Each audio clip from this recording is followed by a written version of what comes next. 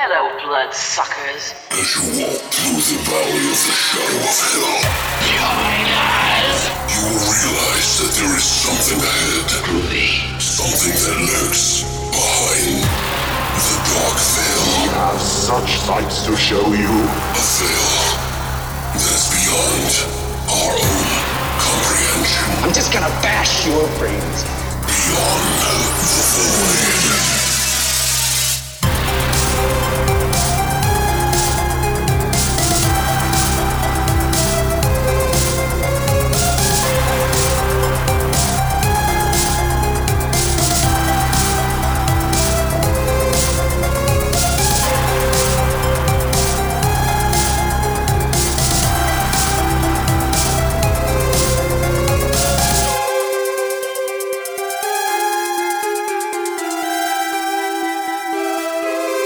What's up, guys, and welcome back to Beyond the Void Horror Podcast. That's right, it's episode 268, and today we're going to do some semi-mainstream movies that are kind of on the outskirts of horror, but still have their horror tropes in them, and they are kind of like comedies, although one's not supposed... Well, no, I think both of them are supposed to be, actually, now that you think of it.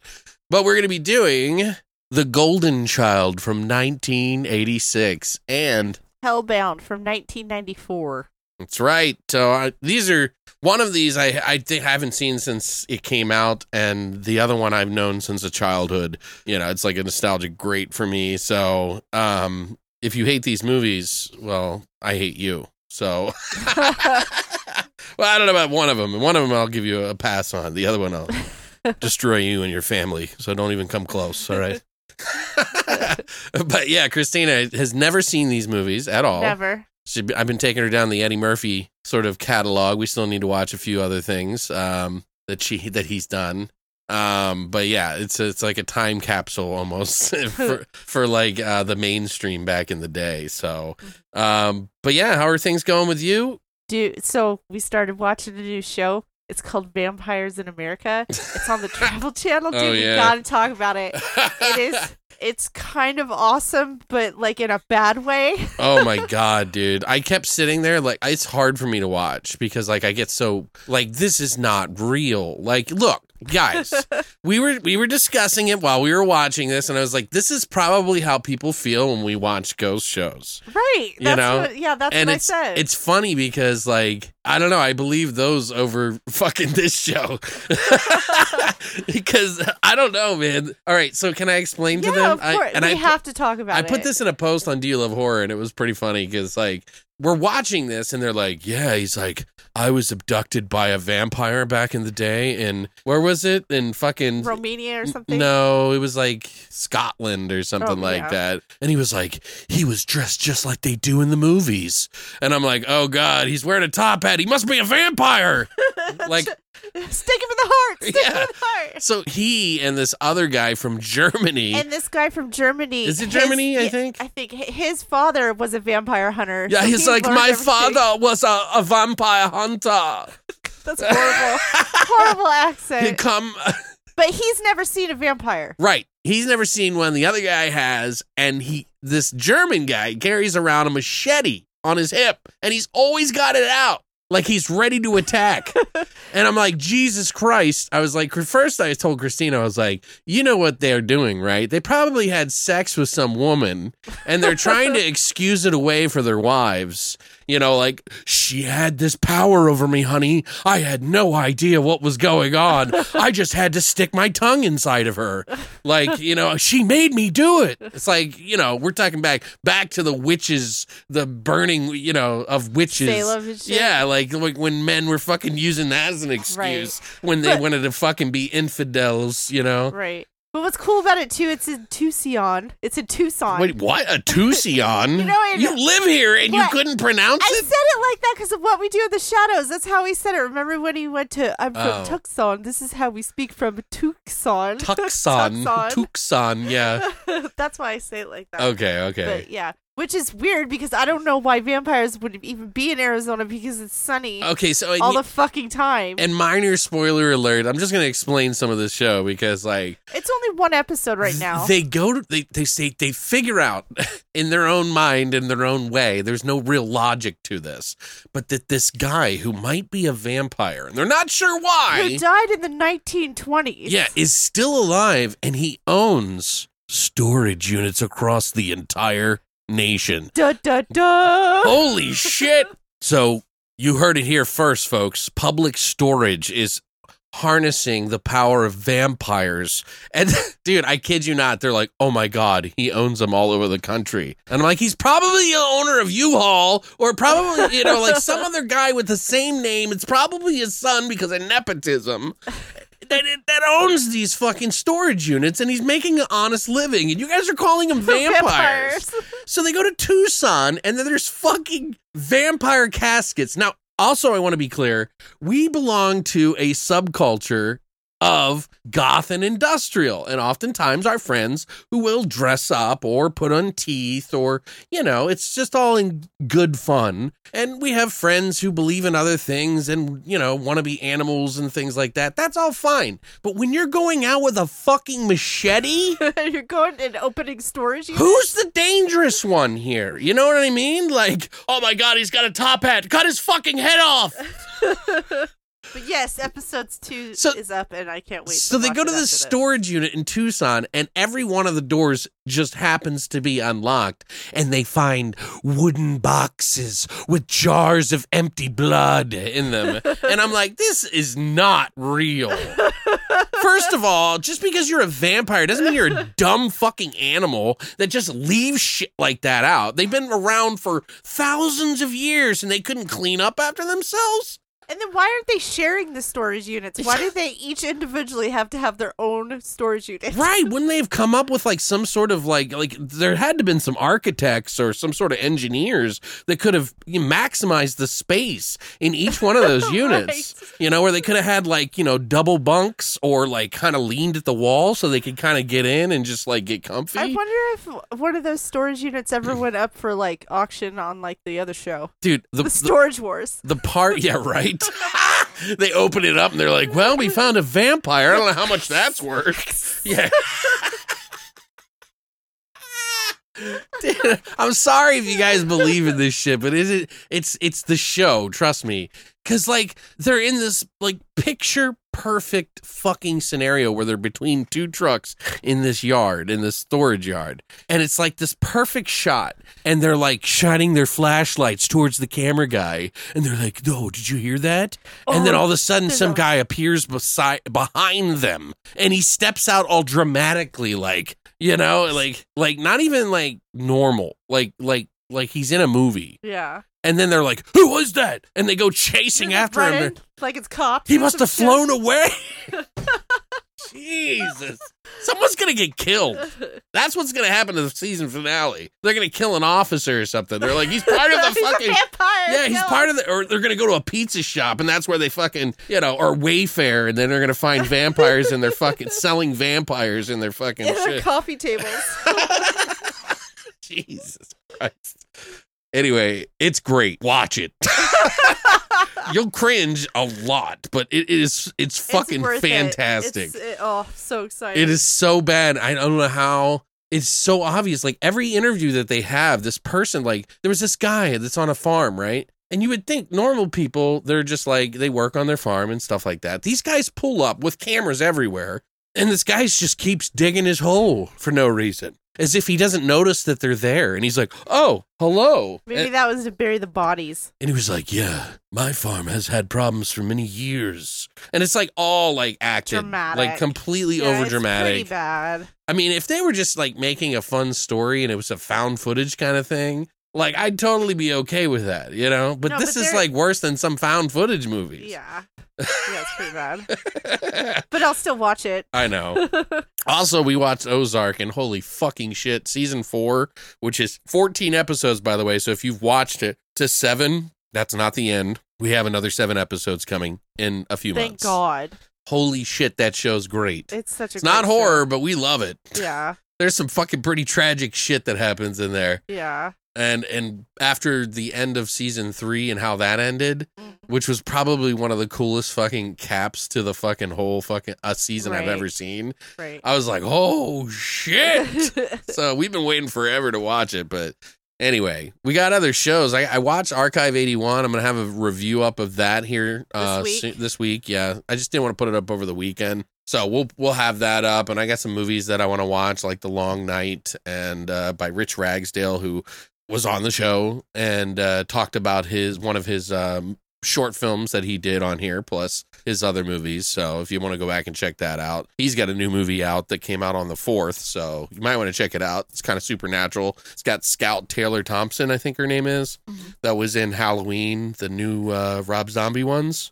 She was the one that played Jamie. The new Rob Zombie ones, those aren't new anymore. Well, yeah, but I'm just saying they were newer than the originals, so. Right. But yeah, you can be a dick about it, whatever. Anyway, so I think it might be that time. What time is it? Horror shots!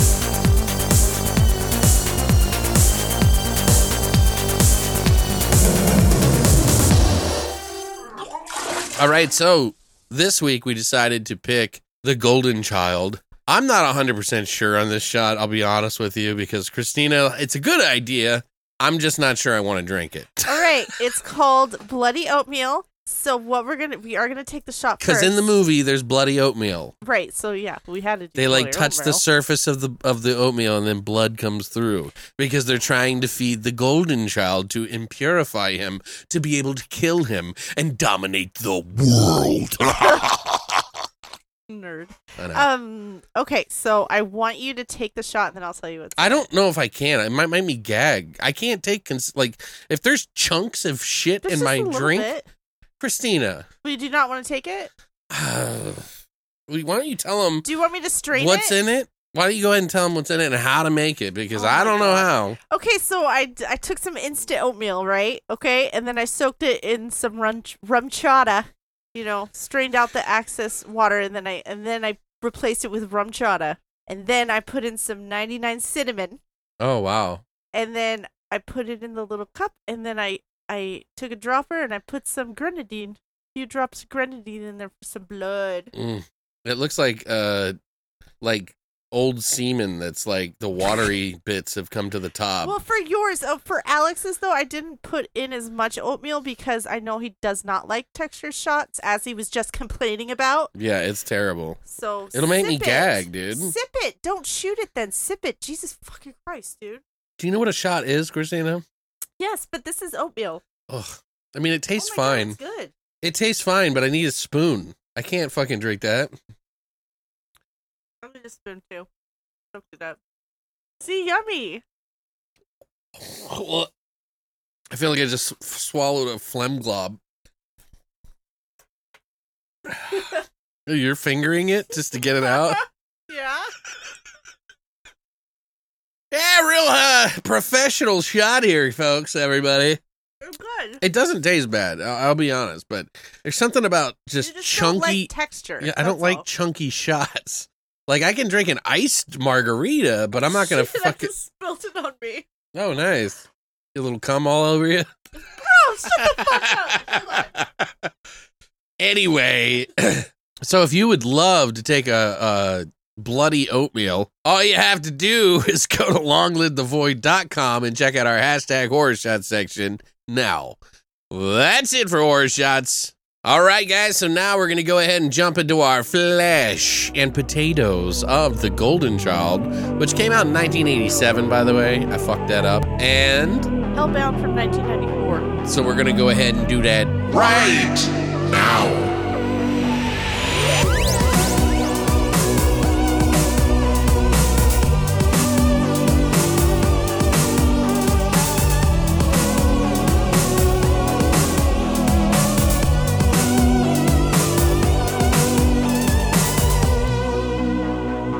Anyway, so we switched it up this week. I got to do The Golden Child, but she let me do it because she knows that's one of my favorite movies. So, The Golden Child, like I said, came out in 1987. It's about a private detective specializing in missing children. He is charged with the task of finding a special child whom dark forces want to eliminate. Tagline, Eddie Murphy is The Chosen One. So, Oh. Okay. anyway, this is Eddie Murphy's first PG-13 film. It's all downhill from here. I'm just kidding. There was a few that were good in between here and the next one, which I think it was like Nutty Professor or something like that.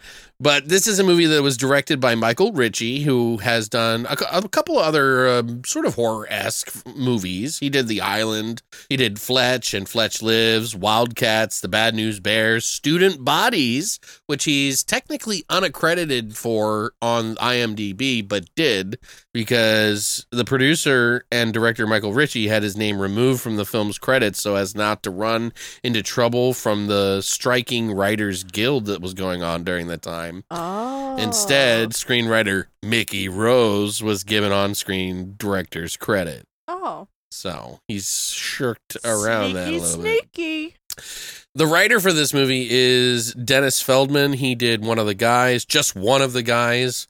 Species, I think all of them, and then Virus with Jamie Lee Curtis. Yeah, Jamie Lee Curtis, which I really like that movie too. It's like it's so bad it's good. Mm-hmm. It just does stuff that you don't see in other movies. So I like that they tried. Some of the cast, we have Eddie Murphy, who's been in a lot of movies. I'm not going to go over. He plays Chandler Jarrell. And we also have J.L. Riat, who is the golden child in this movie, who they kept calling a boy, but was actually a female. Oh. They just shaved her head. And this is the only thing that they actually did, too. So we also have Charles Dance, who is obviously, you know, he's been in a lot of fucking films. He plays Sardo Numspa. Sardo Numspa! Last Action Hero he was in, Pride, Prejudice, and Zombies. Also does the voice of Emir Ver Amiris in the Witcher 3 game. He's also in Game of Thrones, Patrick, Evil Awakens, Underworld Awakening, Alien 3, and plenty more. We also have Charlotte Lewis, who is Kenang in this. She was the girl that falls in love with Eddie Murphy. She was in Stranger in the House, The Red Shoe Diaries on TV, Decoy, The Glass Cage, and more. We also have Victor Wong, who plays the old man who was best known for me being in Big Trouble Little China the same year. What? That was the same year? Well, technically this movie came out in 86, but it also says 87, so I don't know what's going on. Oh, well, it was right around the same time. When they were going to shoot, I'll explain, but yeah. He was also in Prince of Darkness, The Last Emperor, Tremors, Year of the Dragon, Three Ninjas, and he died in September of 2001. Great actor. Mm-hmm. Randall Tex Cobb is in this movie. He's plays the Till, the really big kind of oafy looking guy with the head that's like all messed up. Mm-hmm. He was in Raising Arizona as the biker. Really? Yeah, he was also Nice. in Ace Ventura, Naked Gun 33 and a Third, Police Academy 4, Citizens on Patrol. I just watched that recently. Fletch Lives, Blind Fury with fucking Rutger Hauer in it. He was also in Ernest Goes to Jail and many more. Then James Hong is in this movie, who was also in, Big Trouble in Little China. He played the main villain in that movie. He plays Dr. Hong in this movie. He's been around doing acting since the 50s. He's played Barry Chan in The New Adventures of Charlie Chan, Kung Fu Panda, Chinatown, Kung Fu the series, both of them. He was also in Airplane, Ninja 3, The Domination, one of my favorites.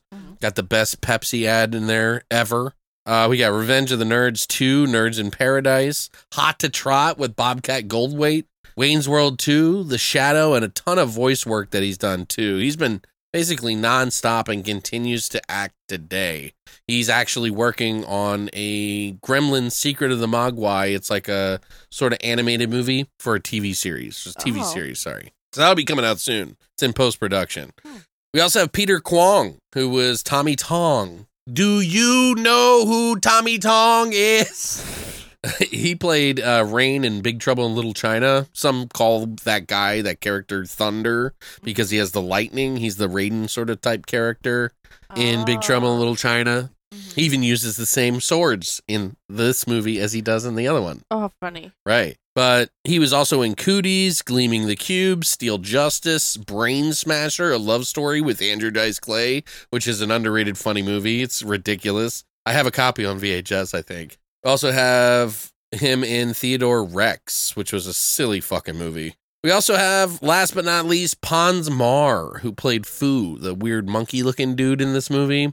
He was in Return to Oz, where he would ride around on those skates. Oh, yeah. Do you know what I'm talking about? Yeah. He was also in Masters of the Universe, Dead Heat, Theodore Rex, Monkey Bone, The Blob, 1988. He was one of the guys in the theater that fucking... I don't know if he was the guy with the flashlight or I think he was the guy up in the booth up in the thing. So he gets stuck to the ceiling or whatever.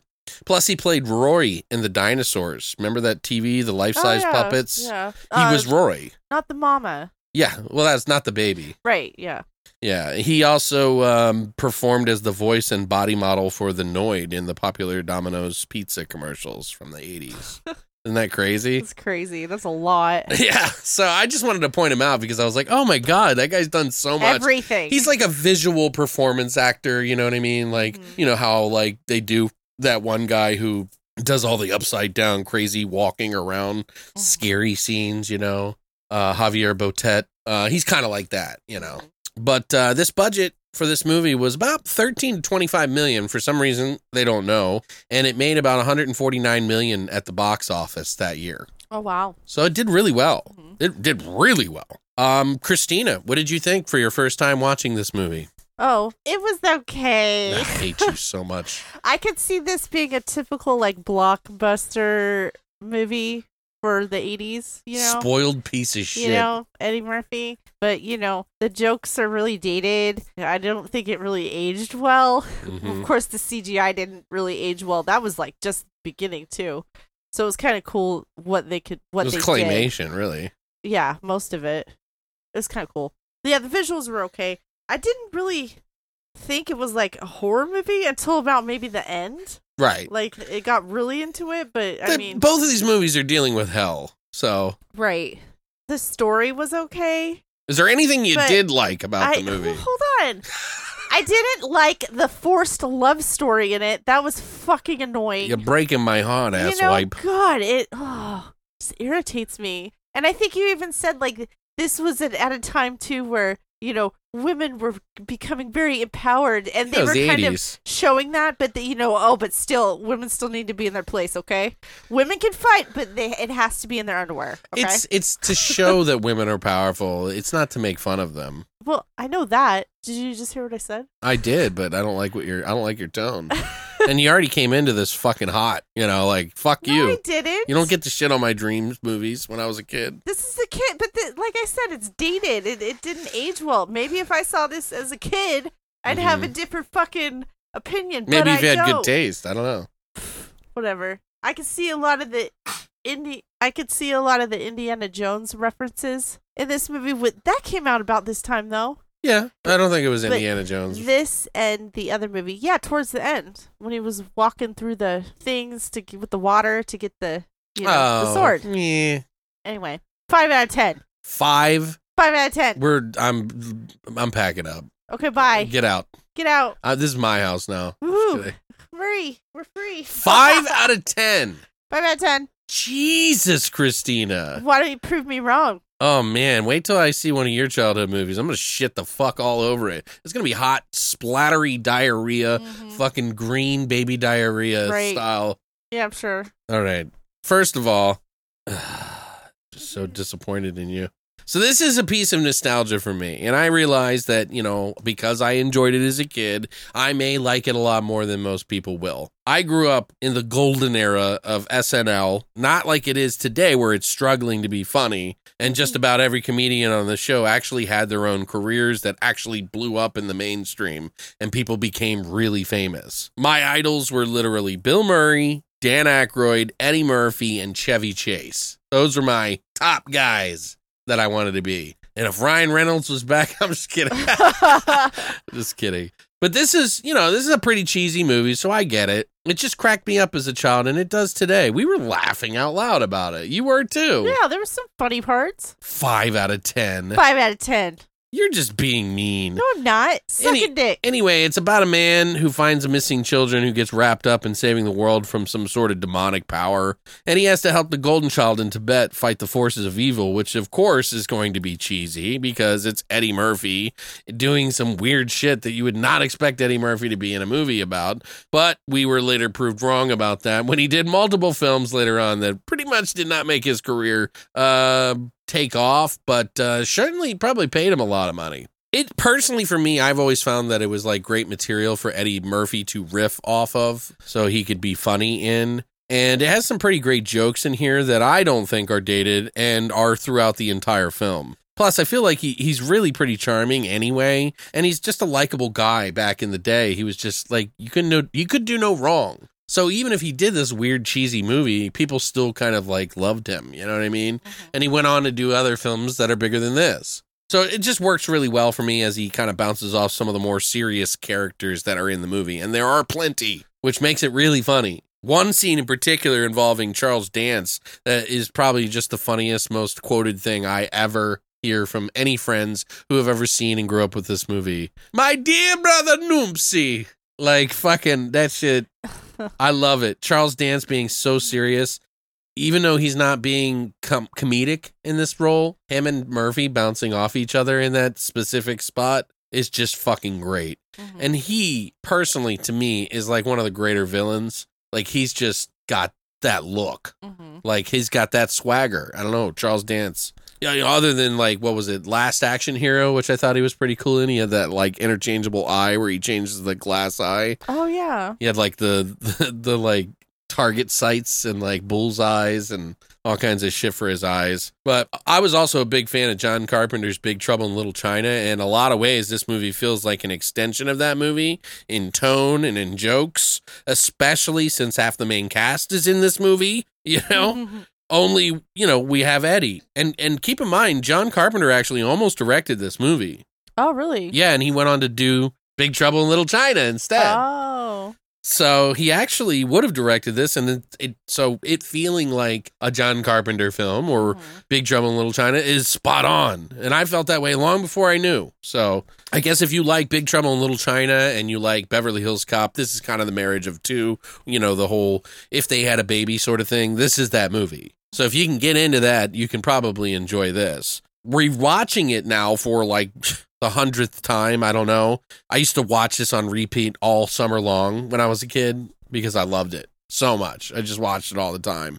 It's still fun, and it still remains a classic to me. I do realize, you know, that it is dated for some, and some people like yourself who think it's terrible or just too ridiculous, but people like you and those people are soulless demons who deserve to die. So Cool. I'm gonna find a bow tie in your fucking drawer, and I'm gonna make a reason. Yeah, she's a fucking demon, soulless vampire.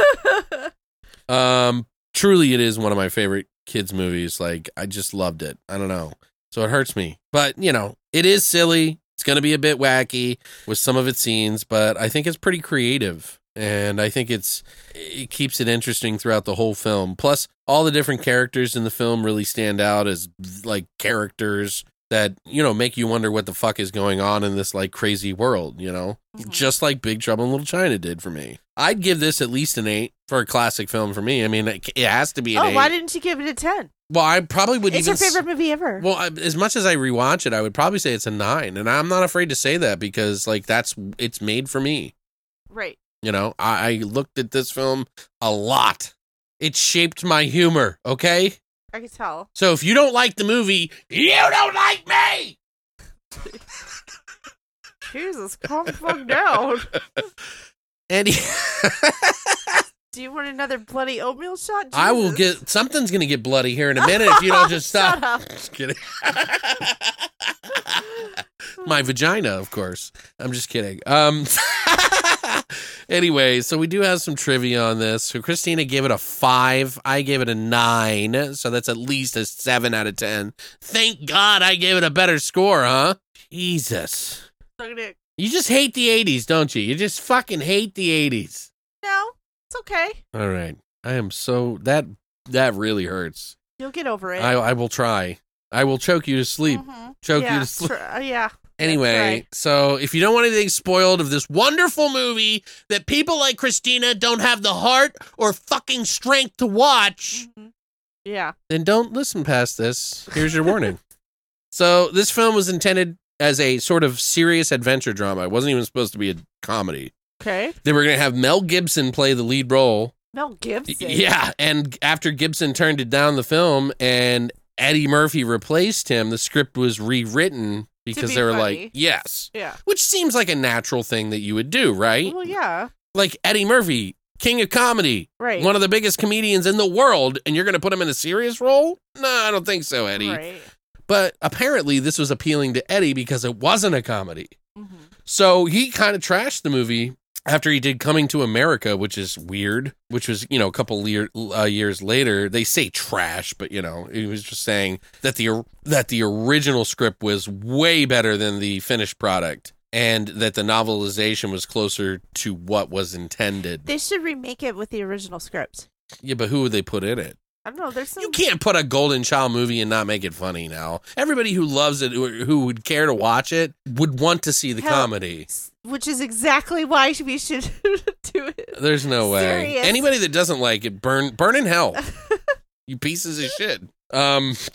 Anyway, Eddie had actually turned down a role in Star Trek IV, The Voyage Home, which is the one about the whales. Oh, yeah. I think that was the one. And in order to make this film, he just had to turn that role down, which probably wasn't even a big role and probably wasn't even as high a paying role. He might have been like in New York or something when they stop and they're all waving at people with middle fingers. You know what I'm talking about? Yeah. But both films were released on the same day. The teaser for this film was actually shown before Star Trek 4.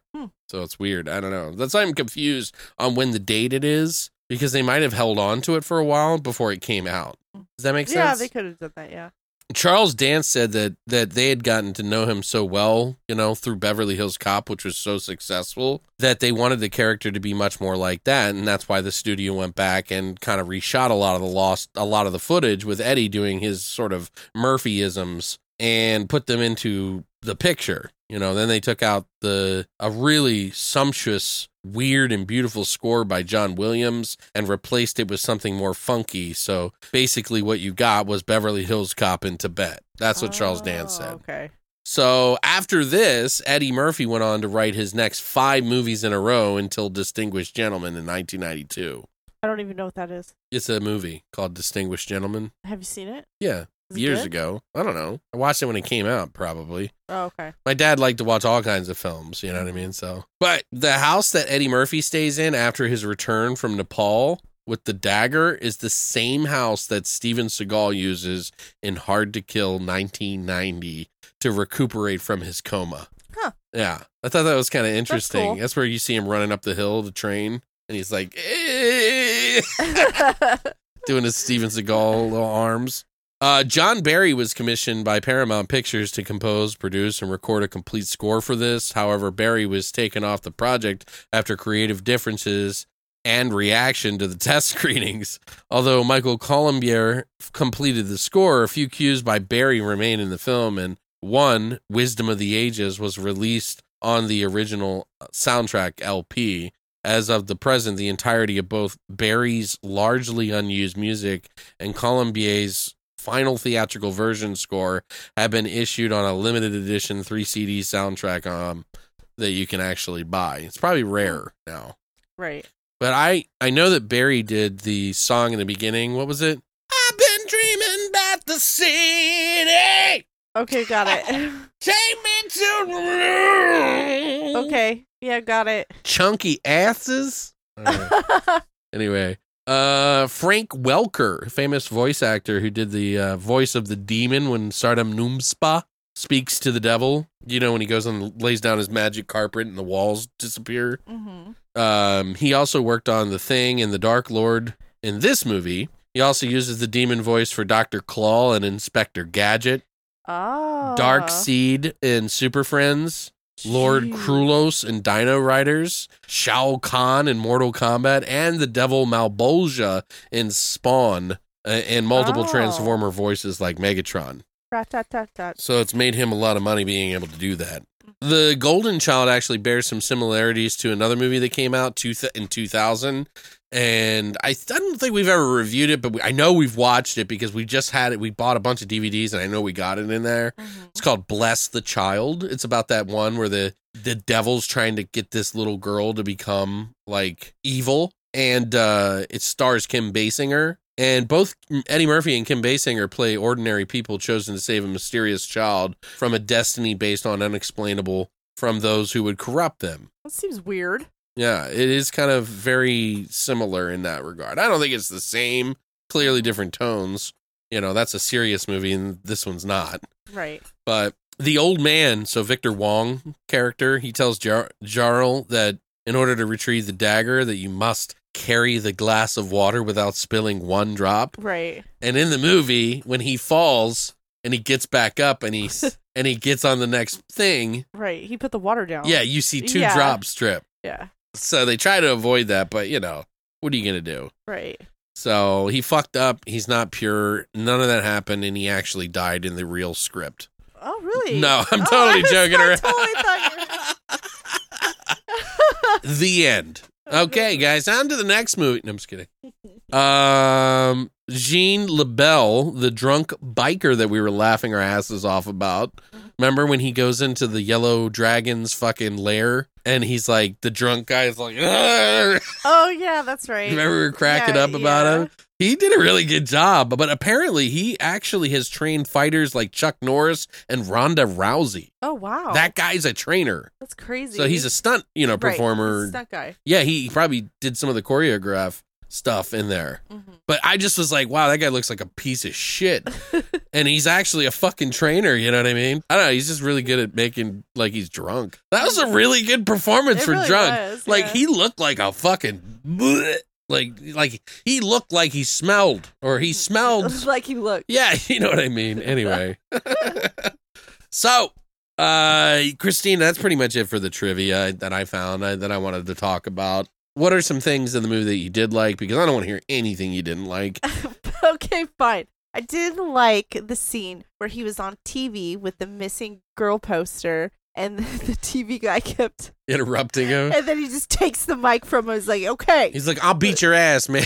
Look, man, I'm going to beat your ass. You touch this microphone. Her name is Cheryl Mosley. She's 16. She has dark brown hair. That whole thing was hilarious. Now you can talk about whatever the fuck that is and the turtle shit's over here. So I heard you had a sex change. Yeah, that's right.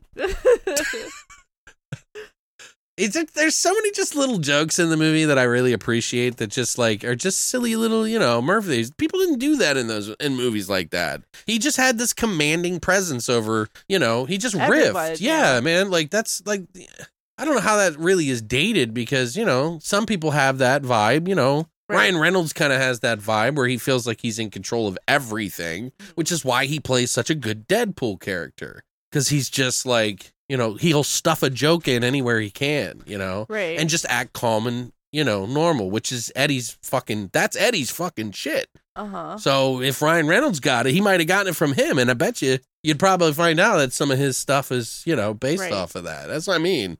Like Eddie Murphy was like really good at fucking off the top. Like really good at that shit. I don't know how much of it was written, but I feel like this is the kind of movie where they kind of like, you just let him riff, right? Yeah, you kind of see it too. I don't know. It just seems like it. Like, I don't know. Maybe they did write it. That would be kind of disappointing because it seems like, there's some fucking shit in the movie. Like, when he goes into that Chinese shop or he goes into that shop and he's like looking at these scales or something. And they're like, good for the yang, good for the yin and the yang. He's like, ain't nothing wrong with my yang. Just my stupid God. shit like that. Yeah, and I rolled my eyes at those jokes. I was like, oh God. Stupid. I don't know what you're doing later, but your silhouette is kicking. Oh my God. And she gets all mad. By the way, what's his name says, the guy, famous James Hong's character, the Dr. Hong, he actually says he has no manners, just he doesn't know any manners. forgive him, apologies. That's what he says to the like snake woman. Which see, like I think it's like cool stuff like that's in the movie that gives you this like sort of otherworldly presence, like Big Trouble in Little China did. You know, like there's this like fucking whole world that we don't know about. Yeah, shit going on. I love shit like that. That's like so cool to me that we've existed and that there's these things. Like they talk about how she was transferred, shipped out, and her family was, she was, what did the girl say? She goes, yeah, her family was molested by dragons. She's over 300 years old. Her grandmother was raped by a dragon. Yeah, and he's like, is that happening a lot where you're from? It's funny, man. Like, I don't know. It's funny to me. What's some other stuff, Christina? What other part did you like? No, I did like, there was a part where the child was like in the circle and then the guy with the fucked up forehead was shooting rocks. Slingshotting at him. I thought that whole scene was really cute. And he's like waving his hand and it's like... Yeah, going away and the guy's like... And later on, like, the child takes control of that guy and he becomes his minion. Well, yeah, but he does that scene where they do the claymation little, like, putting on the Ritz song. Oh, yeah, because he crushed a Pepsi can. Right. And the Pepsi can... Christina's like, product placement. I was like, what was that called? I was like, you don't see that. Product placement. You don't see that much anymore. So, one of the best product placements, I think, has to be in Wayne's World. Oh, well, yeah. Because he's Domino's like... and Doritos, and that was great. Dude, that was really... That's smart, you know, like, because they got all of them to do that, you know what I mean? So... Yeah, but again, they don't do that anymore because it doesn't work. Well, they do. Like, if you watch a lot of movies, you'll see, like, they have...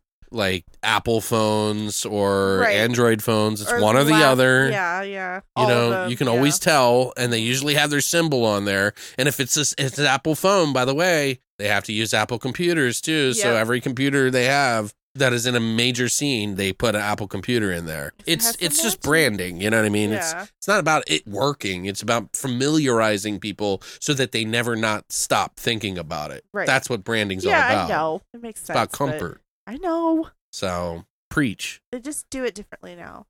I was just saying. Yeah, now they just Pepsi can thing was cute.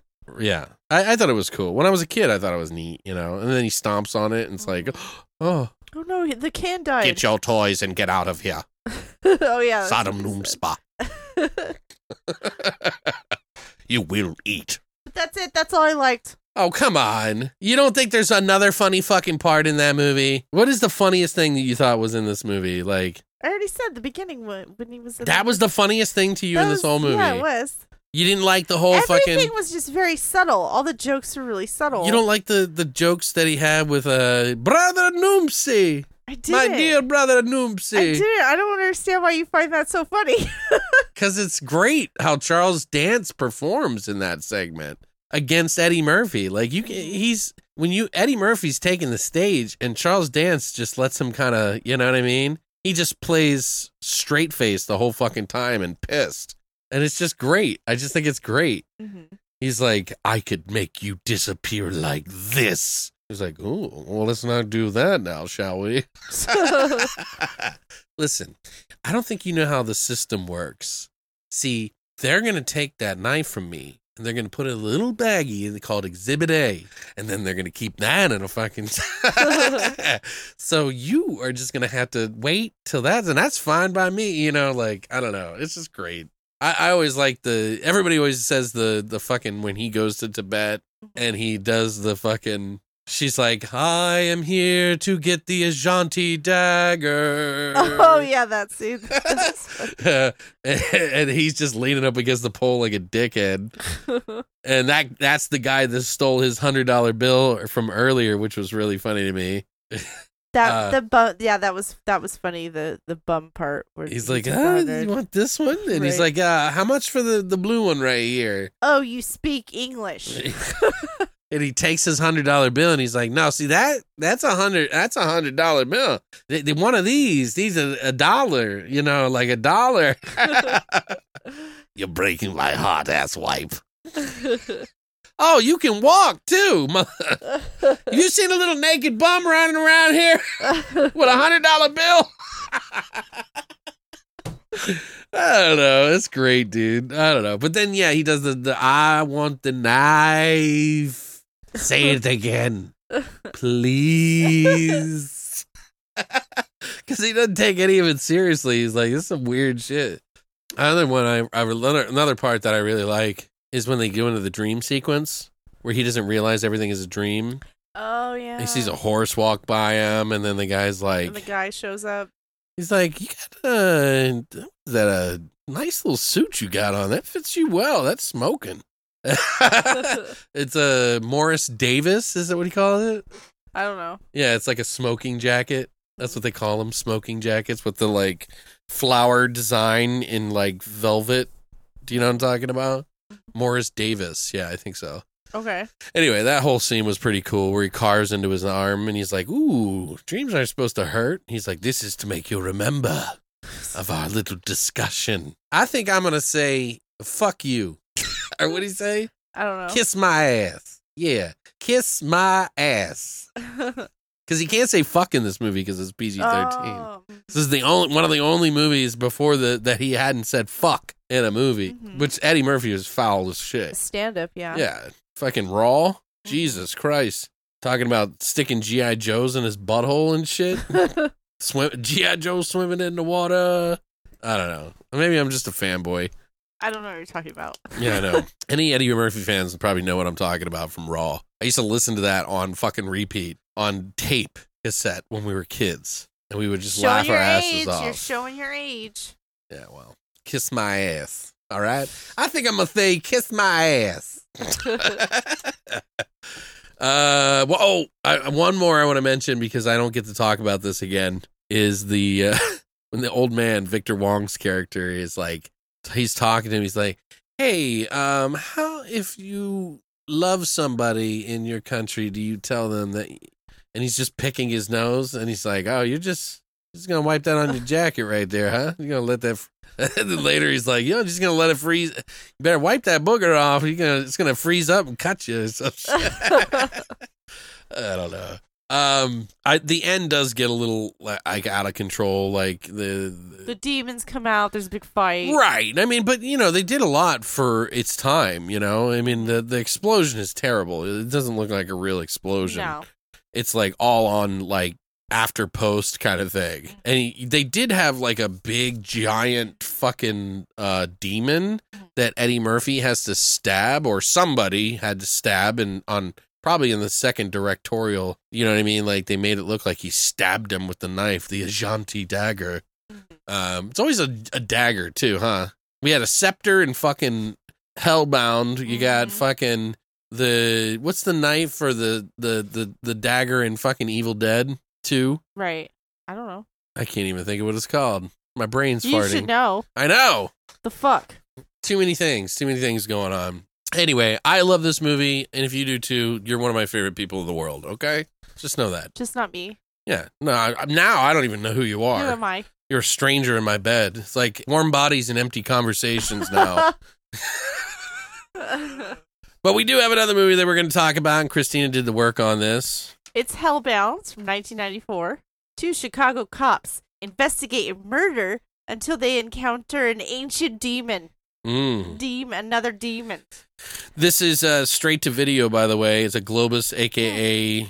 Canon film, which if you've ever seen Electric Boogaloo, the documentary or whatever, it's called Electric Boogaloo. What was it called? I don't know. Electric Boogaloo or whatever. But so if you know who Canon is and what their films are like, they did a lot of Chuck Norris movies like Invasion USA, and they did Masters of the Universe and a bunch of other crazy shit that's like nobody would do. But they would put them together in like a matter of like a week. And they would spend like no money on it at all. So it's like, you know what to expect. But this is the actual last film of the Canon Group Incorporated before they went bankrupt. Oh, okay. So a tagline is, a Chicago cop is about to face his worst nightmare.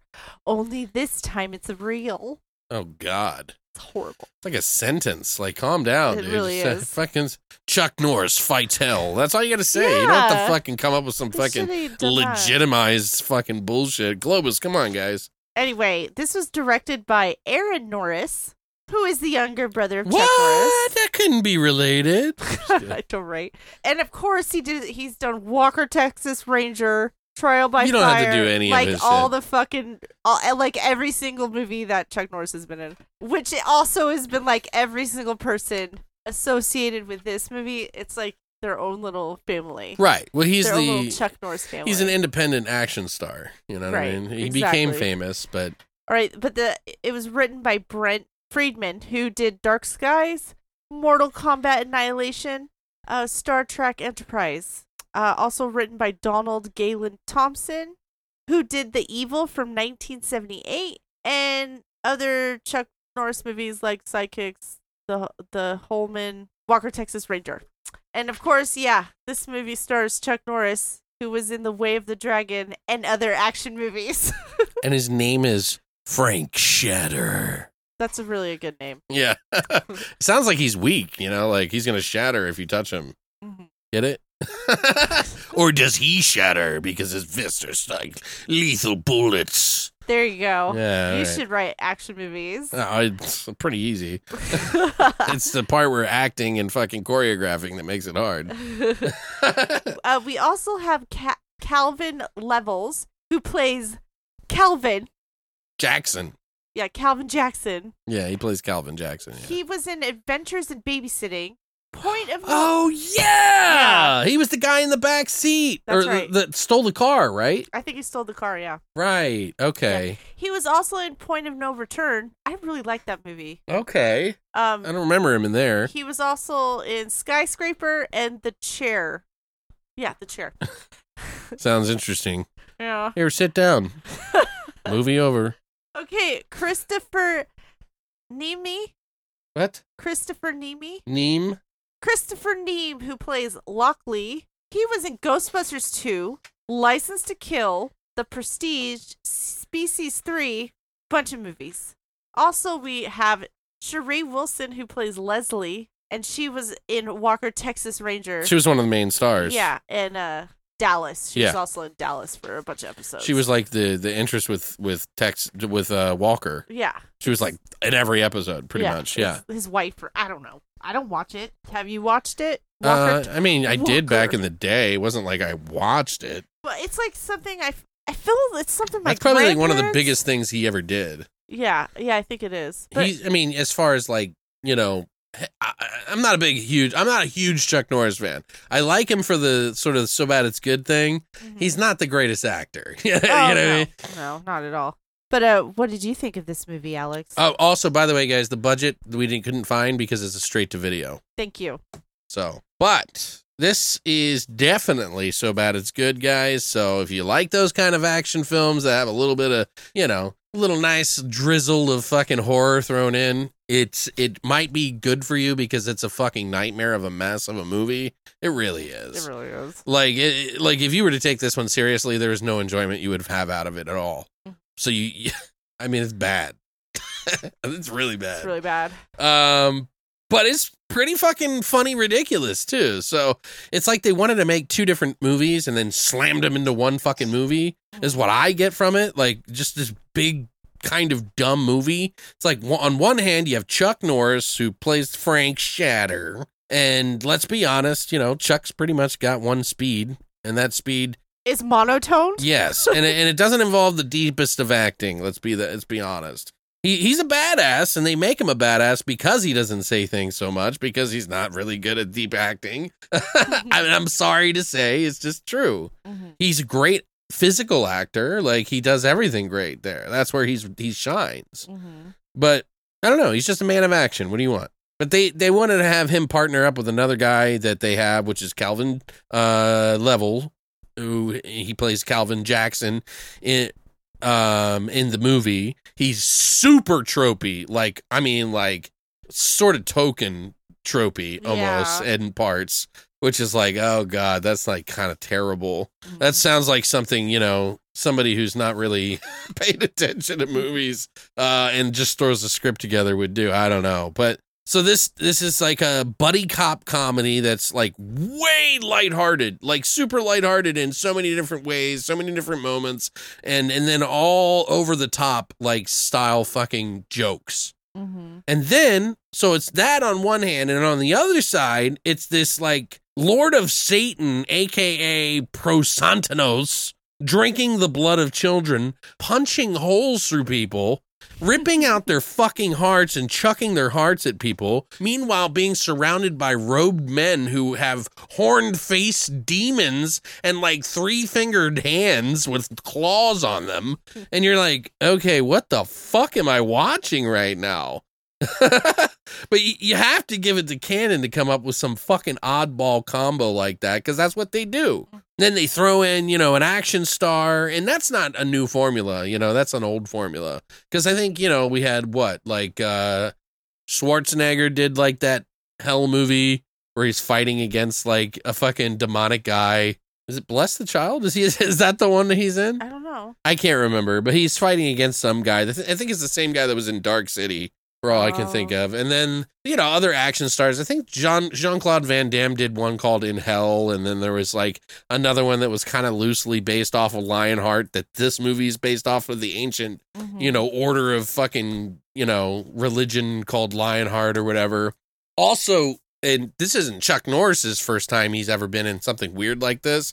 He also did another movie about a serial killer who has mind powers called Silent Rage that I have on a like three movie thing. It has Blind Fury, Silent Rage, and then something of the White Line. I don't even know what it is. But it's just bad acting, bad overacting, bad writing throughout, and just it's just bad. There's some moments where I was just rolling my eyes the whole fucking time. But anyway, as ridiculous as this movie suggests about demonic bloodthirsty demons on Earth trying to kill children or have special blood that they suck on to destroy the Earth, and it's up to Chuck and Calvin to stop them, only they're far too nice and too stupid to be saving the world from this motherfucker. Lots of really bad banter between the cops, and obviously pretty bad banter with the bad guy, who they don't know who he is for most of the movie, and they even introduce one another because it was too dark when they first fought him. So they have no idea what he looks like, which is silly to me. So they play with that while adding all these little side characters, like this little kid in Israel who, there's this whole scene with this kid, and it's like, you really don't like the kid at all, or the situations or the jokes that they're making. And you're kind of like, why is Chuck Norris stealing his partner's money? Yeah. You're like, why is he doing this? That doesn't make any sense. Because Chuck Norris is a badass and he can do whatever he wants. I guess that's the thing. So I don't know. It'll be kind of off-putting for some of you who watch this, as it sort of has these dichotomies that splash the screen. But it's fun to watch, and I'm definitely glad I own it. It was, if it was too straight, like they played it too straight, I probably would not have liked it. Right. So the fact that it has these ridiculous scenes in it that just totally crash against each other in just about every single fucking moment. The fight scenes are kind of predictable and dumb, but they do have some gore, and it's not great. It does have kind of a predictable ending, and not rememberable. It's not very memorable. If you've seen Cannon films, you'll know what to expect. I'd probably give this movie like a 5 out of 10 on the S-Big scale. There you go. Yeah. If it wasn't on the S-Big scale, it'd probably be like a 2 or a 3. But I don't get Chuck Norris. Like, I don't get his fan base. Okay, Jean-Claude Van Damme, I get it. Well, Chuck Norris is just a badass. It's not about it, because he's done so many fucking outrageous things in his movies. Like, one of my favorite scenes is one where he just crushes a guy's hand with a bottle in it. Did he do it for real? Yeah, I don't. I'm just kidding, but everybody's no, obviously not. He's over the top. Like that's Chuck Norris. Okay, maybe I haven't seen enough to. I don't know. In this movie, wasn't good. The chemistry between him and Calvin, horrible. It was not a good cop, bad cop movie thing. He just seems disinterested in everything, doesn't he? Yeah, he really does. He's just not. Even the love interest that he's supposed to be interested in, not interested. Yeah, they just stare at each other. They don't even really know why. Yeah, they're just walking around holding hands. Whatever. He's just a good old country boy. But I did like the Calvin character because he was like comic relief.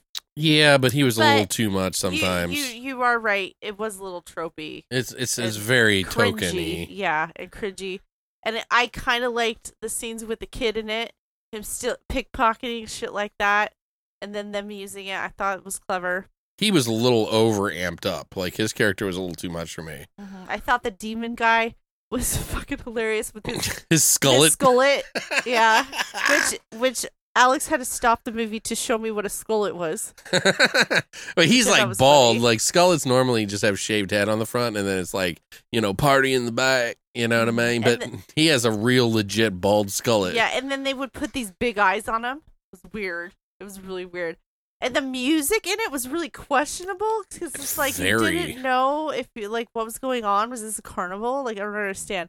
And they never explained why Jesus was in this movie. Like, I don't even fucking understand. Jesus just keeps showing up. This guy's just part of the old order that was like designed to be able to protect the world. He's what the like, fuck are you talking they never about? point him out. They talk about him in the movie, but it's hard to follow along because the movie's so fucking monotone in a lot of respects. And by the way, the music you didn't like, and we kept saying it's like really weird. It sounded like this comedy movie. Yeah. It was by George S. Clinton, who also did music for Mortal Kombat, Wild Things, Austin Powers, all the Austin Powers movies too. So weird, right? That is weird. Weird, but a 5 out of 10. S big scale, 5 out of 10. Really? too. Okay. Yeah, so we agree on that. So you gave the same score to The Golden Child, pretty much. Yep. You You dirty whore. You're- Just say it. I know you want to say it. Bitch. You deserve you- to yeah. never be spoken to again. Oh, please. You're a demon and you burn in hell. Please. Goodbye. Can I leave now? No. Okay. So 5 out of 10 for both of us. That's the BTV score. We do have some trivia on this. There's really not much, and it's not that interesting. So we're probably just going to talk about the movie here.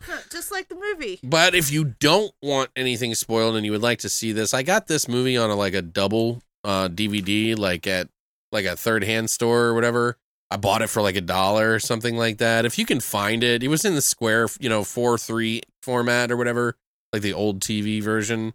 But it was still watchable, and I think you can find it online. I think both of these are available for rent. So, let me look, actually.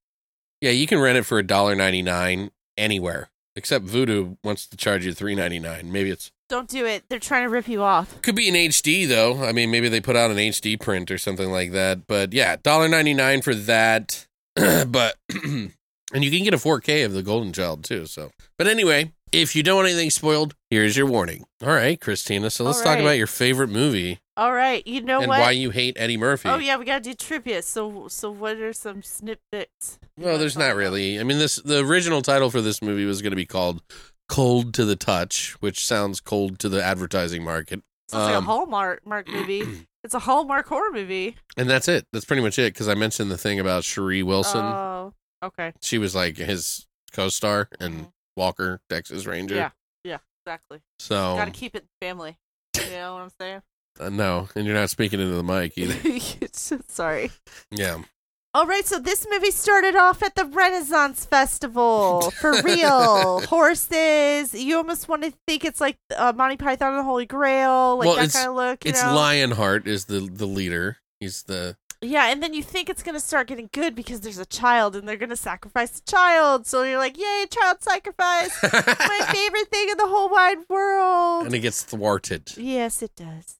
And then they end up taking the child, opening up a tube, and shoving that fucking demon in the tube. Yeah, well, they first shoot him with 2 arrows, and he's like in so much pain. Which later on, he's never in pain. Yeah, it doesn't make he'll sense. he'll fall back a little bit and then get back up. But these arrows apparently were too much for him. Maybe they're like silver arrows or some. Oh, shit like yeah, you that, might be know? right, They could have yeah. been cursed arrows. Cursed? Like, You mean cursed? it would be accursed, and I think it would be probably like dipped in fucking like Holy water. Holy water, yeah. Yeah. Exactly.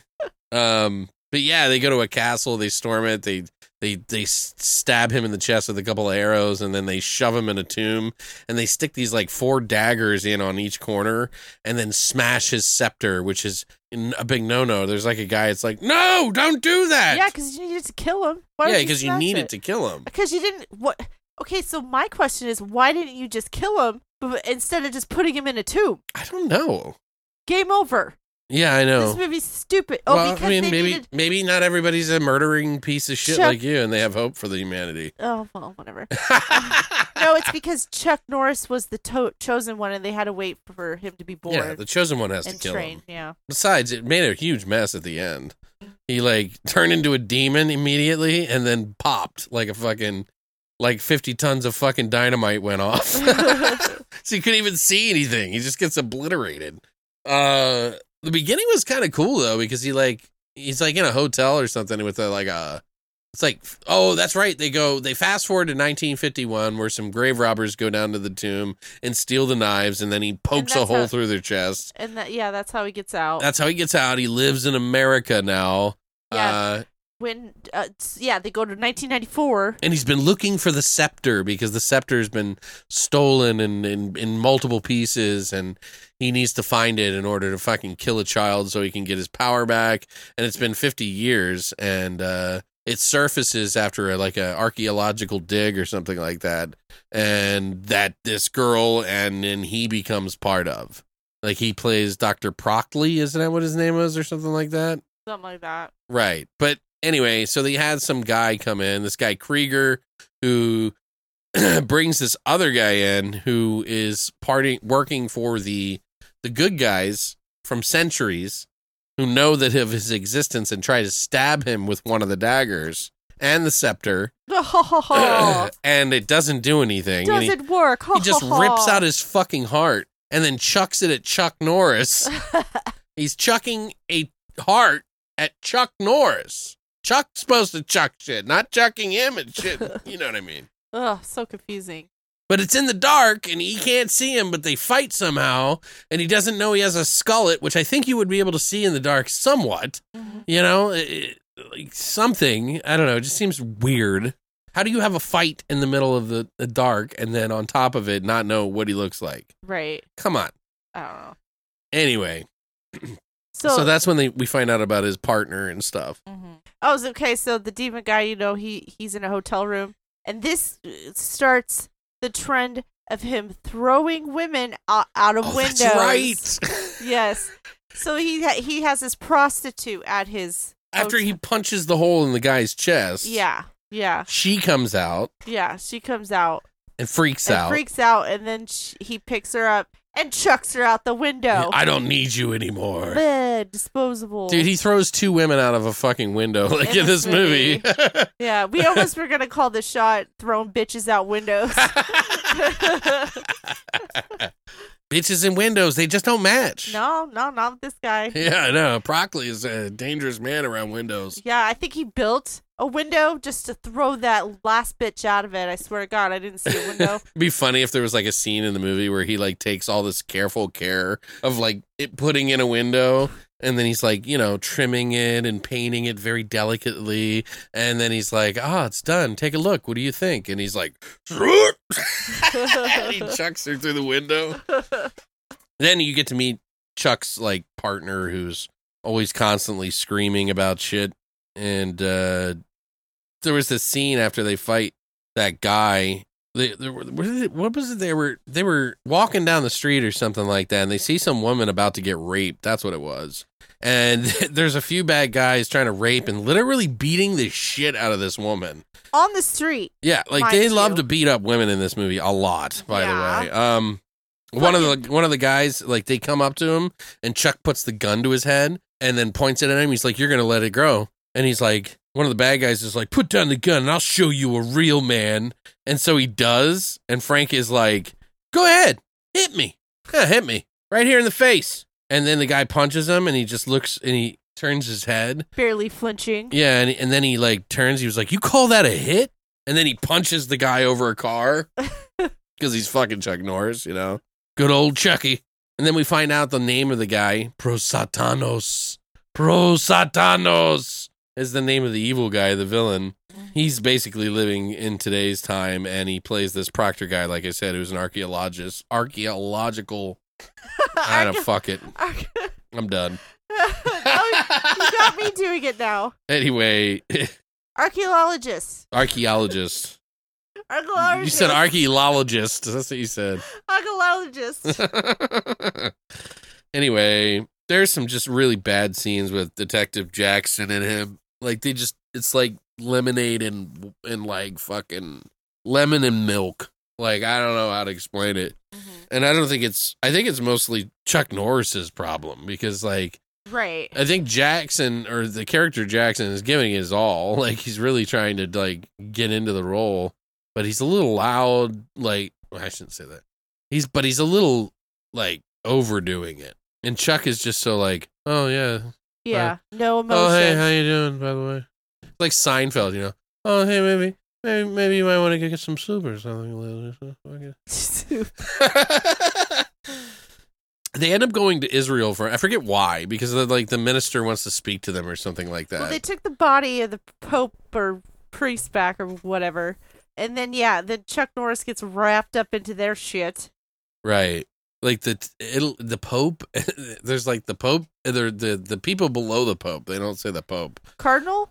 It was like a cardinal or somebody. They have this scene where they're like talking to each other in Italian or something. Mm-hmm. But they go to Israel and like someone wants to speak to them about the incident and the scepter. And they get in the policeman's car and this silly music starts to play as he's sort of like driving recklessly. And they're all like, oh. And Jackson calls him a shitty driver. The guy's like, what does that word mean? And he said, oh, it means you're top dog. And he's like, what do you mean, top dog? And he's like, oh, Top Gun, you know. He's like, oh, yeah, I've seen that movie.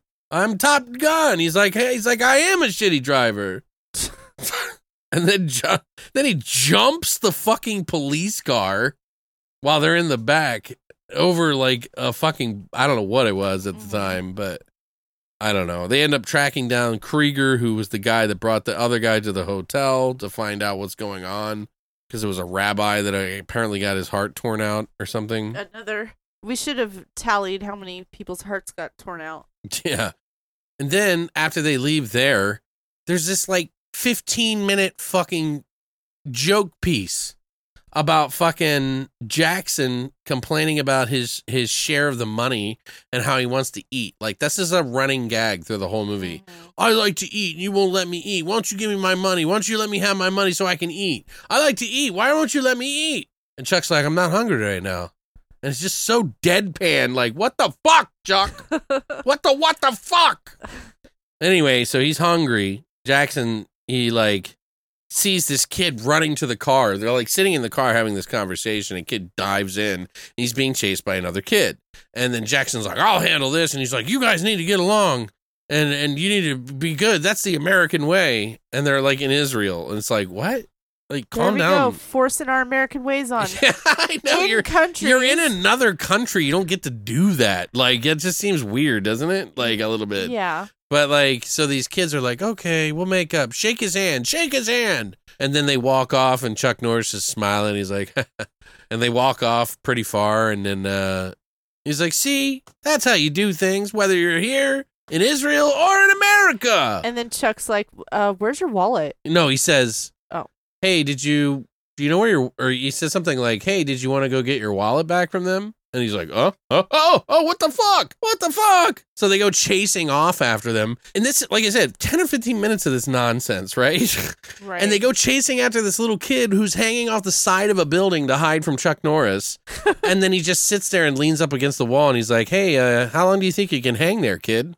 And the kid's like, you have me at a disadvantage, sir. I'm like, no kid's going to say that, first of all. And I'm sure because the Globus guys are from Israel, if you know. Oh. They're originally from Israel, filmmakers from Israel. Oh, okay. So they probably wanted to go out there and just shoot a scene out there for cheap. Uh-huh. You know what I mean?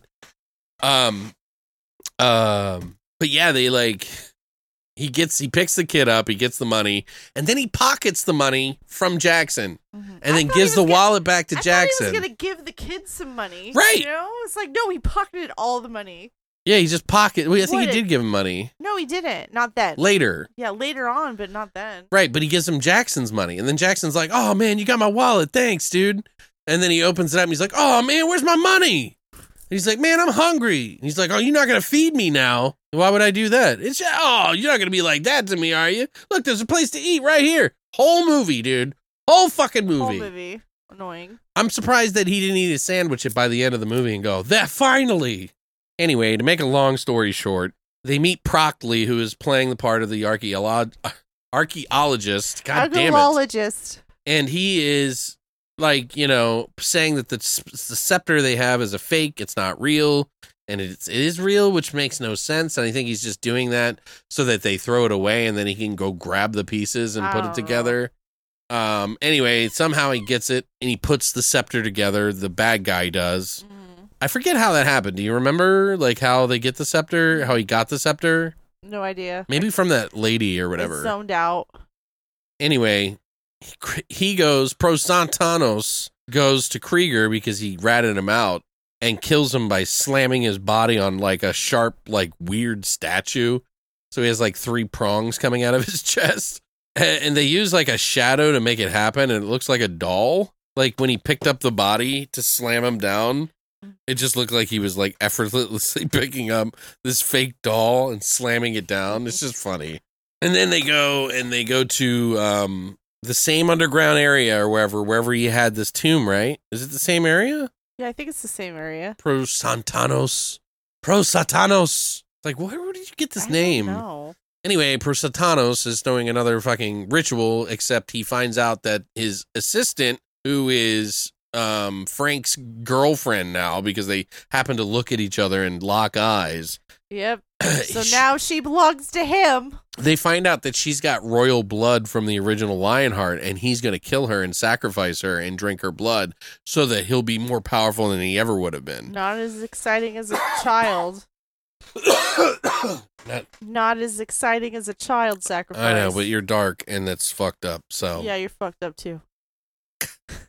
Anyway, so he goes to kill him, and then, of course, you know... Frank and Jackson show up to fucking thwart the program, and they somehow they get in a fight for like this stupid fight for a long while, and they drop the scepter, and then Frank grabs the scepter and like chucks it at him like a spear, which would never happen, by the way, because it's very short.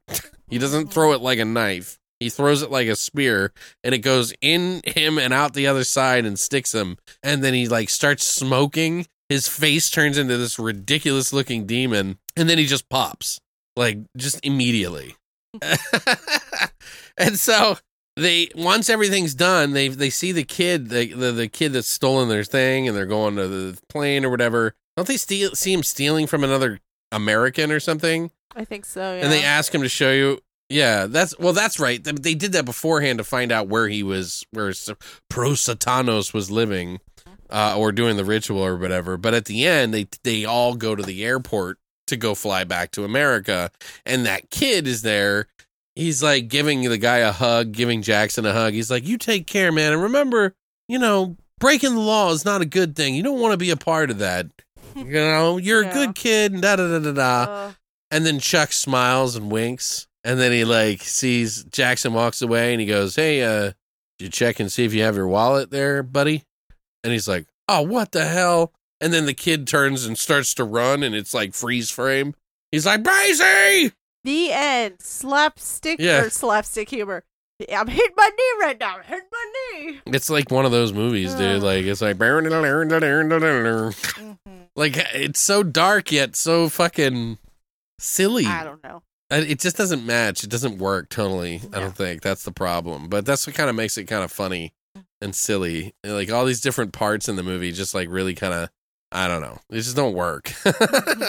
So, but yeah, I don't know. It was fun watching these though. I had a good time. Fun. I had a good time too. Christina wanted to do something different for next week because of... Next week is Valentine's Day. Yay, and everybody's always so excited about Valentine's Day. Me. And I didn't want to do like the standard, standard Valentine's Day horror movies, Mm-hmm. So we're gonna do X-Ray from 1981. That's right, which you can watch on Tubi for free, or you can also watch it on Paramount Plus if you have that. And we're gonna watch Warm Bodies, which you can watch on HBO Max or rent it, I think, for $1.99. Yeah, Valentine's Day. Oh no, it's $3.99, but we have the DVD, I think, so we're gonna watch it there. Mm-hmm. But those are, lovey-dovey. Mm-hmm. I don't know. I haven't seen X-Ray in a while. I have a copy, I think, somewhere. It's just not the best copy. So But yeah, so hopefully you guys look forward to that. We'll watch a couple of those movies, celebrate Valentine's Day, because Hallmark would not allow us, and they're our main sponsor for this episode. I'm just kidding. Anyway, guys, I hope you enjoyed us kind of going off the regular path and doing something a little bit different with The Golden Child and, of course, Hellbound this week. We'll be doing a lot more stuff. I mean, we got like some Japanese sort of kung fu fighting sort of monster movies. We got all kinds of stuff that I wanted to watch. We got Cruel Jaws we haven't actually done a review of. There's a ton of stuff. So if you guys have any ideas and it's something that we haven't done before, you can always let us know, and we'll be more than glad to. If we haven't done it, then we'll definitely try to give it a thought to do, and let us know. But yeah, thank you guys so much for coming by this week. We hope you enjoyed the show, and we hope you have an even better week. But thanks for coming by, and as always, long live the void.